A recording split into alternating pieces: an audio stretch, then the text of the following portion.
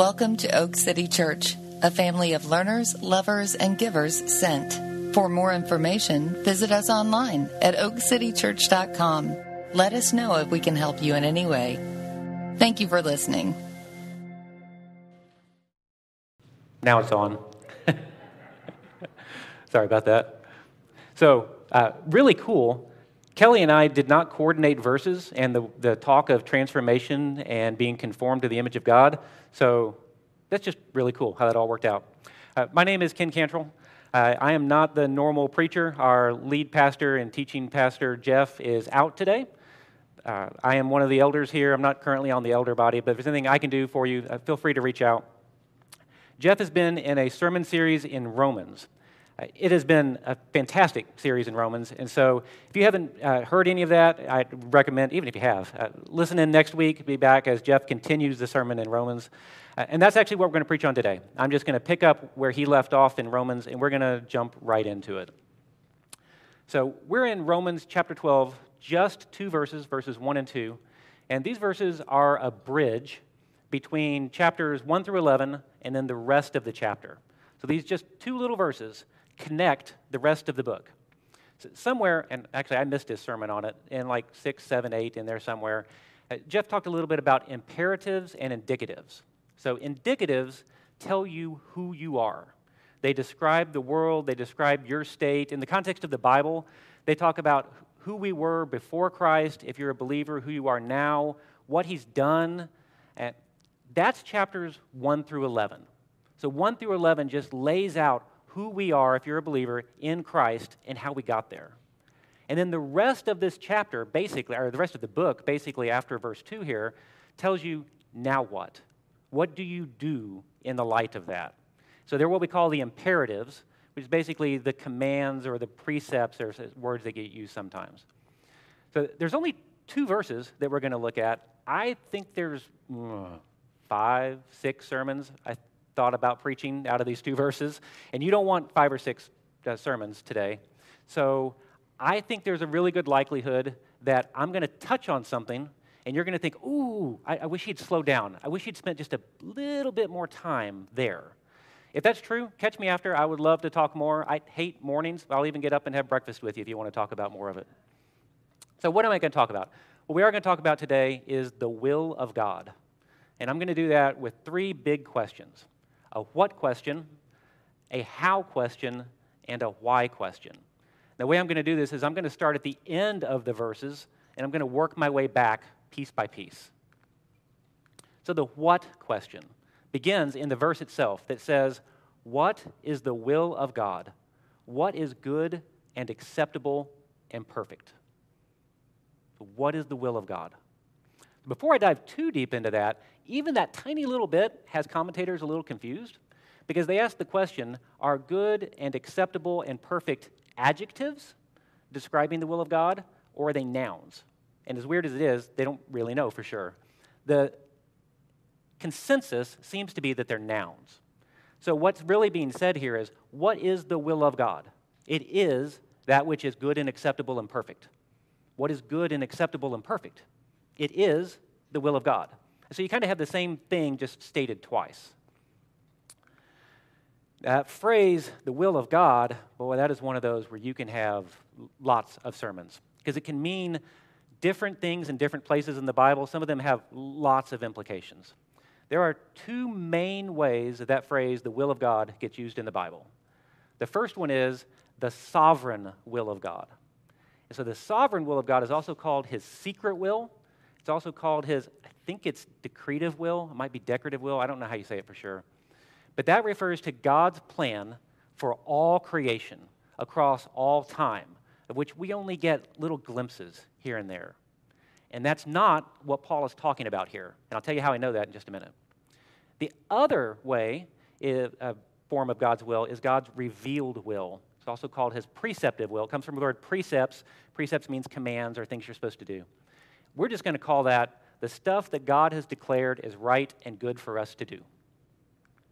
That's what Paul is talking about here. And the reason we know that is because right after this, that's what he does, is he gives us lots of instructions for how to live. So here's a question. You don't have to answer it, but do you want to know what the will of God is? Do you want to know what is good and acceptable and perfect? What he desires of you in this world? I suspect so, which is good, because that's what comes after this for a while. For the rest of Romans, most of it, Paul's going to spend his time describing this. He's going to start with the church, and then he's going to move off into communities and talk about one-on-one relationships, and then he's finally going to end with how we interact with our government. So we're going to have a lot of sermons, I think, for the next few months looking at those, but just to give you a preview of what's coming. Do you want to know what the will of God is? What is good and acceptable and perfect? Then it is, and so these will have the verse references at the end. I'm not going to read those when I read them out.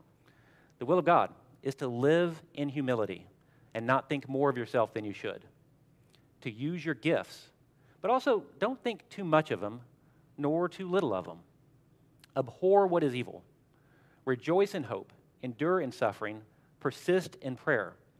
Rejoice with those who rejoice. Weep with those who weep. If possible, so far as it depends on you, live peaceably with all people. Do not be overcome by evil, but overcome evil with good. Be subject to the governing authorities and pay your taxes. Love your neighbor. Live decently, as in the daytime. And what this means is live in a way that if people saw you, you would be okay with it. Not in carousing and drunkenness, not in sexual immorality and sensuality, not in discord and jealousy. Avoid temptation. The way it says it is make no provision for the flesh to arouse its desires. Bear with weaker brothers. Don't put stumbling blocks in front of them. Show love. Receive one another in hospitality. As you can see, there's lots of places where the Bible is pretty clear about how to live and what following God looks like. I think these are great. I think we're going to have some really good sermons as we look into these and figure out exactly what do they mean for us. But how do you answer questions like, should I take this job? Who should I marry? Should I buy this car? Because even if you pick up all the additional instructions that I skipped in Romans, and then you add in Ephesians, and you add in Colossians, and the rest of the New Testament, questions like, should I take this job? They're just never answered explicitly. In fact, it feels like questions like those are really only answered in hindsight, sometimes more than they are in foresight. And that doesn't help you make decisions. So I hesitated to share this story, but I shared it in a dry run, and somebody thought it might help. So when I bought my Honda Fit back in 2011, I wanted a much nicer car. I wanted leather. I'd had a sunroof before. I wanted a sunroof. I wanted something that was going to be a bit zippier, which would be everything than a Honda Fit. I'd had a truck, and I kind of wanted a truck. But cars are expensive now. They were expensive then. And for me, then, I was convicted that what I wanted was selfish because it was just for me. It was going to be my car. And I just couldn't justify spending that kind of money, even though we had it, on what I saw for me as a selfish choice. So I bought the Fit. And then much of the overflow that I'd been thinking about spending, I gave to a friend. Now, my friend hadn't asked me for money. I didn't know explicitly that they needed money, but he was a youth minister. They don't make anything, and I knew that finances were always tight. I gave him the money, and he looked at me in shock because they had terrible, maybe no health insurance. I don't really know where they were there. He had just found out he needed to have emergency foot surgery, and the money I gave him was what they needed for their foot surgery. Now, in hindsight, I look back at that and I say, this is why I was convicted, and that's why I was led to do this. Now, I want to be real clear. This is not to say that buying a nice car is a wrong thing to do and it's selfish. That's not what happened 4 years later when I bought a brand new Toyota Sienna for my wife to haul the kids back and forth to Arkansas with. Right? My point is, I didn't know what was going to happen when I made my decision. I didn't have a voice from God. I didn't have scripture that said, Kenneth, thou shalt buy a Honda Fit, which would have been cool. And frankly, I didn't even have a lot of peace about the decision because I really wanted a nicer car. So, how do you know the will of God in situations like that to make the right choice? So when I teach the Introduction to Theology course, we discuss a model for how to read the Bible and understand it. And this is basically the same model that the women who are doing the Romans Bible study are using right now. And it looks like this. It says, when you read the Bible, you begin with asking, what did it mean then? For the original author and the original audience, how did they interpret it? Who wrote it? Why did they write it?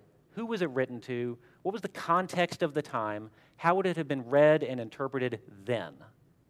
And then, because it is God's word and not just any regular book, you look to see if there is a timeless godly principle that you can extract from that transcends all cultures, all people, all contexts. And then you ask the question, how do I apply that to me? Not what does it mean to me, because it has a meaning, but how do I apply that to me? So we spend a lot of time in the Introduction to Theology class, and so to be clear, this sermon is not an ad for the intro class, but if you've never had the Introduction to Theology class and you want to take it, it's fantastic. Catch me, and I would love to run it again if we can get enough people, or to do the rest of them if you've had that and you want more. But we spend some time there talking about how people just mess this thing up. Like they start with, here's what I want to do. I wonder how I could justify that and making some principle, and then you go proof texting in the Bible to find something that says it's okay, right? That's wrong. But if you take this process right, what did it mean then? What's the timeless principle? How does it apply to me? It's a fantastic model. Except, how do you do that? Like, how do you actually read the Bible and extract the right principle, like an actual godly principle and not just the one you want? Before I answer that, I want to step back because I think we're going to take these verses and kind of walk through them in a backwards way because this question is even really a little harder.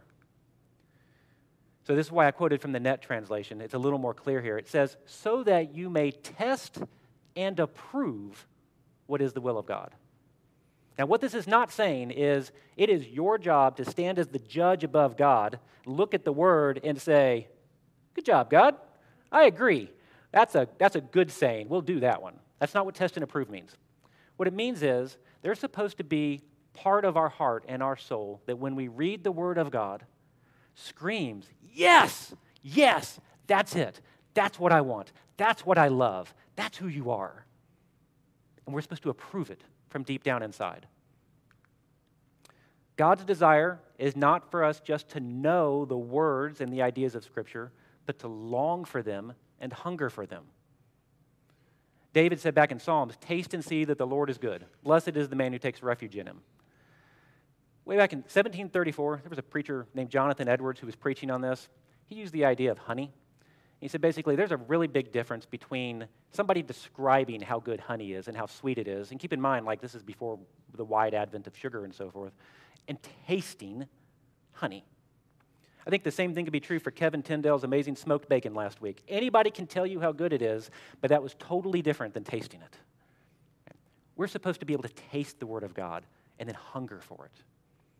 So I'm going to ask again, assuming we know Scripture, which I'm going to come back to in a minute, how do you move from a place of the intellectual knowledge of the will of God, as expressed in specific cases in the Bible, to a heart's desire to know it, to live it, to embrace it, to reflect it, and to be able to see and apply all of its principles in every part of your life? Because that's what we want, right? So that's my second question. First was what? What is the will of God? Here's the second question. How? How do you know the will of God? Thankfully, Paul tells us. So we'll back up a little bit more. He says, do not be conformed to this present world, but be transformed by the renewing of your mind, so that you may test and approve what is the will of God. He says we must be transformed by a renewing of our mind in order to test and approve what is the will of God.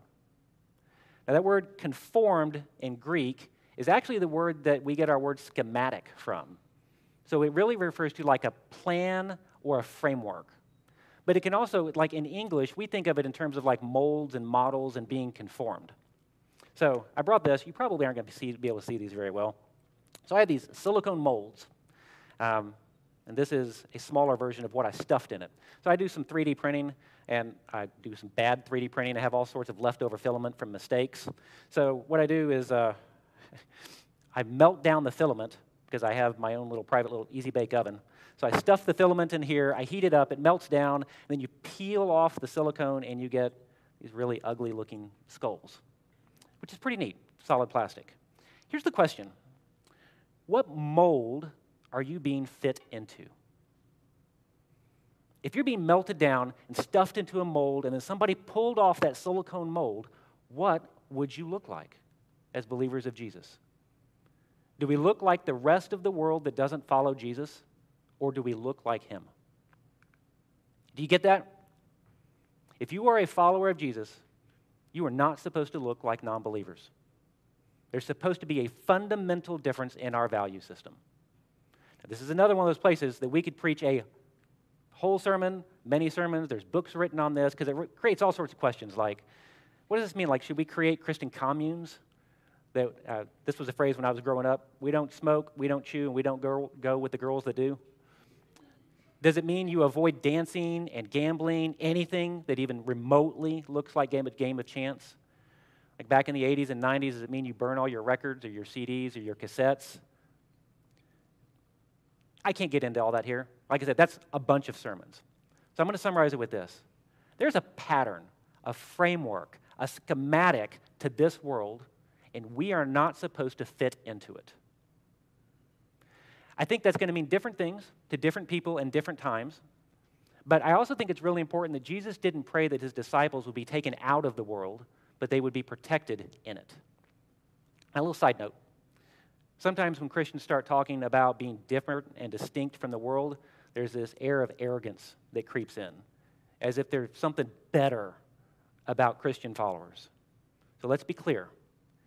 Any follower of Jesus is a follower of Jesus despite who they are and not because of it. There is absolutely no place in Christianity for arrogance or elitism. We are supposed to look different, yes, because we're supposed to look like Jesus. But if we do, that's all grace. All right, so what is Paul talking about? He says don't be conformed, and then he says transformation and this renewal of the mind. What is he saying? Well, in Bible words, this is what we talk about when we talk about sanctification. It's that process that begins with justification, when you are made right with God, declared right, and ends in glorification, when you are with him forever. Between those two times, you are promised that you're going to become more and more like him. And one of the things I find frustrating about the Christian life is how often there are two ideas that seem to be in tension with one another. Because in one sense, this is what's happening here. This has already happened. And we preach this all the time here at Oak City. If anyone is in Christ, bam! That word's not there, but we say it every time, right? If anyone is in Christ, bam! He is a new creation. Right then. It happened right then. The old has passed away. Behold, the new has come. The moment you come to faith in Christ, you are made new. You are transformed. That's a fact. You were initially dead, not sick, and were made alive. You were a slave to sin and became a slave to righteousness. You were incapable of discerning spiritual things, and your eyes were open to the glories of God. And yet, that same Paul who said, bam, made new, is the same one who says you have to be renewed. It's like, is he confused? How do you make sense of these two things? So here's how I think of it. At conversion, we are given a new nature.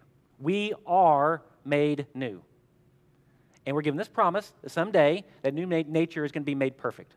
But between now and then, there's a lot of stuff we have to unlearn and a lot of spiritual maturity that's going to take place. And that's where this daily transformation and renewal come in. The how question really has two parts. Because the second part then is, how are you transformed and renewed? Okay, remember why I'm asking this question. If to know the will of God, we must be transformed and renewed, how are you transformed and renewed? The first thing is to know that in Greek, those two words are in an active sense, not a passive sense. They're in an ongoing sort of thing. This is going to be a process. And as you'll see in the next few points, it's a process that, at least in part, involves us. And from experience and study, I will tell you this is not a perfect upwards trajectory. There are going to be days where you feel that transformation is taking place, and then there's going to be days or even seasons where you don't. That's normal. But you should be able to look back at your spiritual journey and see a path of maturity. Now remember, spiritual transformation leads to the ability to discern the will of God. So we want to be transformed. Thankfully, Scripture tells us a lot about how to be transformed. So we're going to look at 4 ways that Scripture says to be transformed. The first one is knowledge. Now, I have a tendency towards the intellectual side of our faith.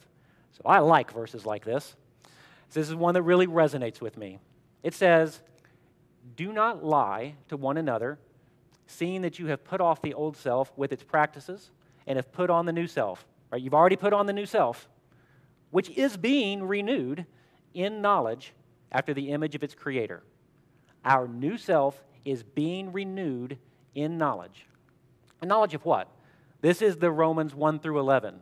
That in knowledge of who we are, what's been done for us, how good God is. Now this might be the tensest part of the sermon, because I think this is really important, because I think we're lazy. Now, making sure my pronoun there, we, not you, I think we're lazy. Because we complain that we aren't comfortable speaking with non-believers because we don't know Scripture very well.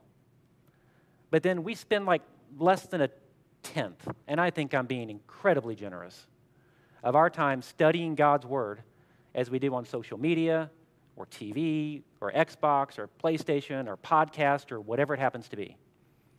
Home group times are filled with I think and I feel moments instead of Scripture says moments. And I think we should be ashamed of that. After all, even Jesus, when he was tempted by the devil in the desert, he didn't reply with, "Well, I feel, devil, that, He replied by quoting Scripture and quoting it in context. In other parts of our lives, we know it's true that if you want to get good at something, you have to put in time and effort. For example, you don't just wake up, I'll say this, I think there may have actually been some weird medical cases where somebody did this after head injuries, but just ignore those, okay? You don't just wake up one morning able to speak a foreign language, right? It takes time and effort and a long time of sounding really silly. I was reading a research paper this week to prep for the sermon. I came across this phrase. We utilize one labeled dialogue randomly sampled from the valid set to prompt the memory management and response generator. I suspect that is just nonsense to you, to almost all of you. And that's because you're not, I suspect, and I'm not, an expert in artificial intelligence and machine learning and how to do reinforcement memory training for them and so forth. Right? It's gibberish. Should I expect you to make sense of that? No, right? Because we know if we do not study a topic, it isn't going to magically pop into our head. And yet, somehow, we think Scripture is different. And that's just silly. But here's the kicker, right?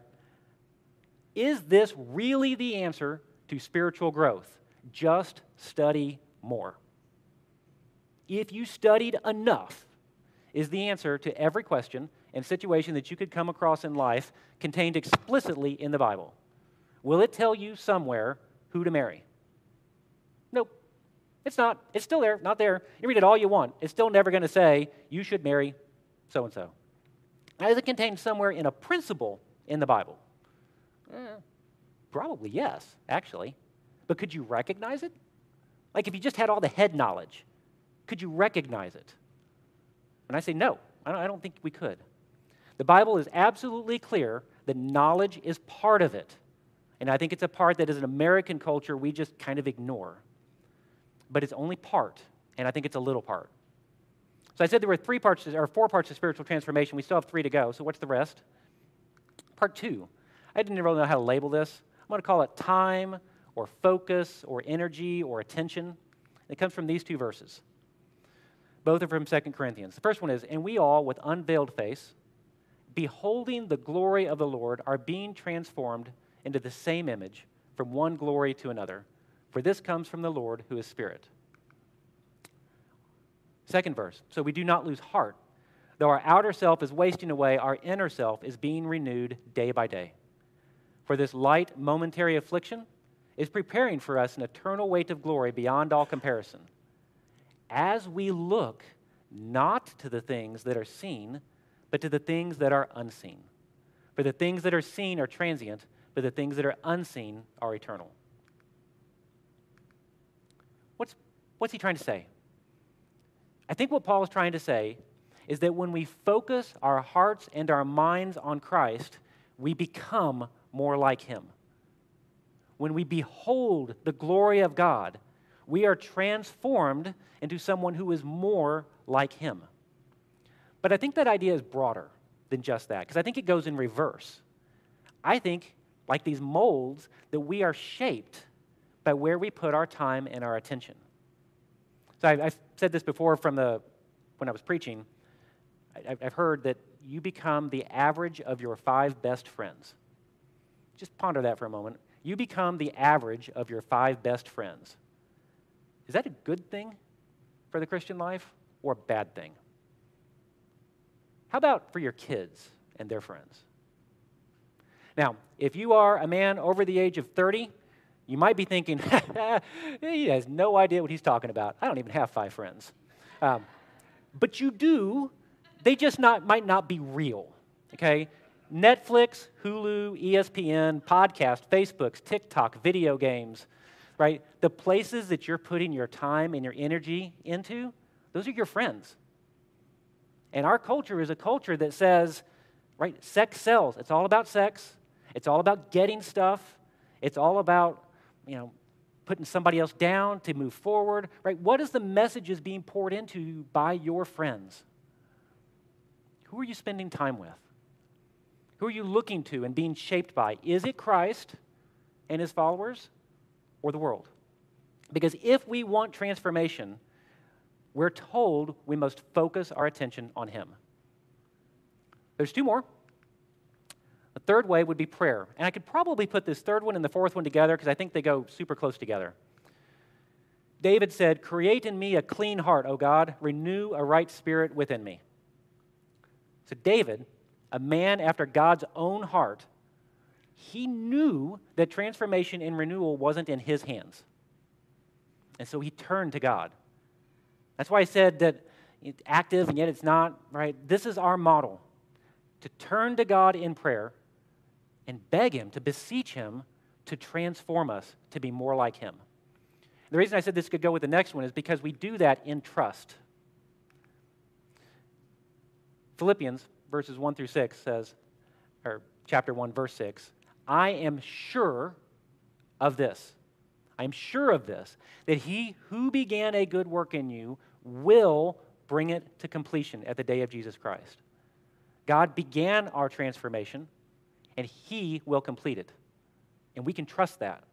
So as we pray not just begging God to do something we hope he'll do, but to ask him to do something we know he will do because he's promised it. So how are you conformed to the image of God? How are you transformed? Through knowledge, where we put our time and our energy and our focus, through prayer and through trust. Let's step back again. Why are we going through transformation and renewal? Because it's through that we can test and discern the will of God. So to ask this question yet again, how do you know who to marry or what job to take? Here is the really frustrating answer. It's not always going to be clear. It's just not. There are some really clear instructions in the Bible on how to act and react. But most of the Christian life is not about memorizing the right answer. It's about becoming more and more like Christ so that you know and you can intuit, is the best word I can find, the right answer. And you can support that through this right, proper use of Scripture. Now, I will be clear. I hate answers like that. That is not the answer I want. I want to know. I want to be able to turn to page 642 and have it say, Ken, do this by the fit, right?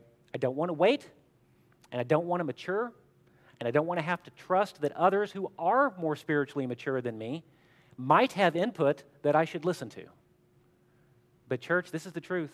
This is how the church works. So finally we come to this question, the why question. Why do we even care what the will of God is? Now, I was real careful because I thought at one point about like doing a survey and asking you at the beginning, do you want to know the will of God and why? And I didn't ask because I was afraid I would get an answer that sounded like this. Because this is the way to live a better life. Life is easier when you do what God wants. That is not always true.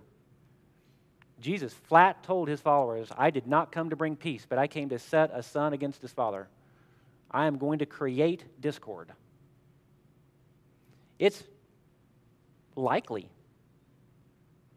Let's start with this. It's possible that you may lose your job or you may lose a friendship because you choose to take a stand for what you know is right.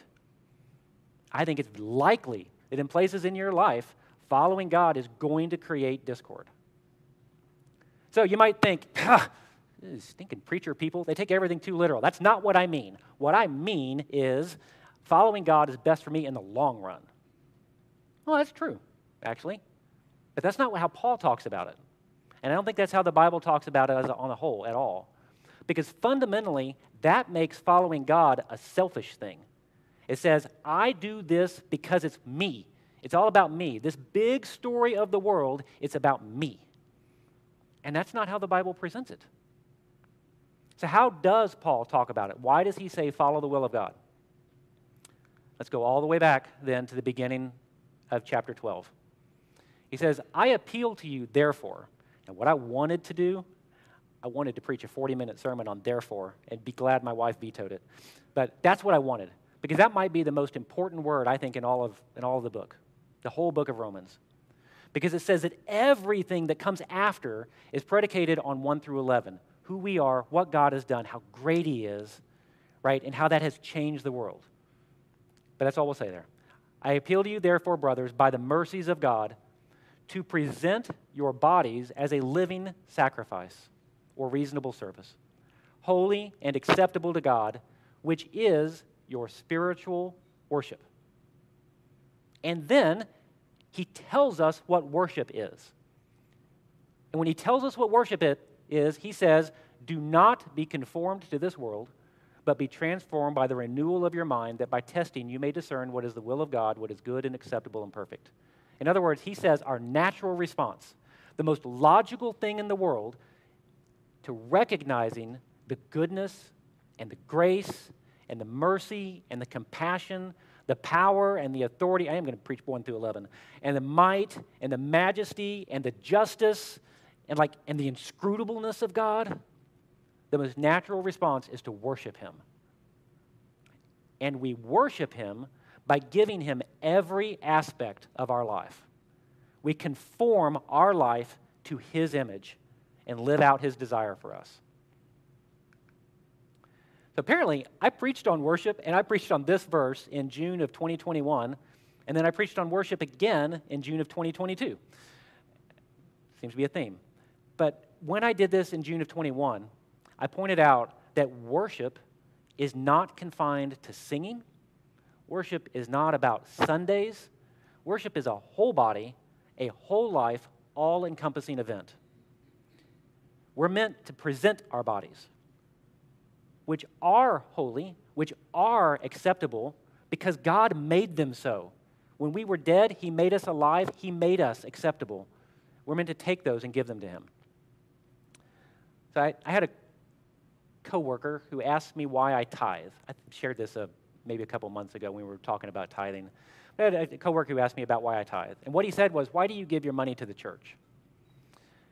What I told him was, you and I look at this completely different. You asked even the wrong question as far as I'm concerned, because I don't give my money to the church. I don't have money. I'm a steward. God has money, and he's been incredibly gracious to give me a good bit of it to hold and to take care of. And he says, that stuff that's mine, give it back to me. And so that's what I do, and that's why I tithe. Why do I share that? Because that's what worship is. Not just with money, but with our whole life. They're his. He redeemed them. Worship is seeing and loving His will and doing our best to live it out through this life of constant renewal and transformation. And this is super important, not to gain His favor. We don't do these things to be right with God, but as a response to His favor. And it all follows from that, therefore. That's the why. That's why we worship and why we follow the will of God. So, why seek God's will? To worship Him more fully. How do you recognize God's will? Through transformation and renewal. Now, as I end, I also want to stress this. Worshiping, transformation, renewal, don't look at this as a duty or a responsibility. Look at this as an opportunity and a reality. I shared this before, but confirmation, being conformed to the image of God, was always His will. In Romans, we read this earlier, those whom He foreknew, He also predestined to be conformed to the image of His Son, that He might be the firstborn among many brothers. Those whom He predestined, He called. Those whom He called, He justified. And those whom He justified, He glorified. So as you go forward this week, don't go thinking, man, Ken just put this heavy burden on me. I got another checklist. Now I have to worship. Right? Because first and foremost, this is not fundamentally about what we do or what we ought to do. This is about what God has done, what God is doing, and what God will do. And then our response to that. If you don't feel like worshiping, don't focus on worship. Focus on Jesus. Learn His word. Pray for a new heart. Surround yourself with people who are going to support you in that. And it will, we're promised, become the most natural response we can have. It's my prayer, and I'll pray this in just a minute as we finish, that our church would be a church that worships Christ with our whole being. The band can come up while I pray. Father God, you are indeed a great and an awesome and a magnificent God, and I thank you for our opportunities to worship you.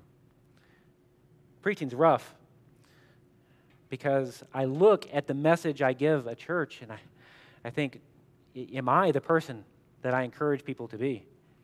I ask God that you would conform me to your image. I ask that you would transform and renew our church so that for all of us, God, we would reflect you in everything that we do, everything we think, everything we are. Let our lives bring glory to you. And I thank you that this is, in the end, what is best for us. But I pray, God, that we would do it because we love you and we thank you. Pray this in the name of Jesus. So we will take communion. So if you've not been with us before as we take communion, communion is open to all believers of Jesus. You don't have to be just a member here at Oak City Church. It'll be offered out here in front.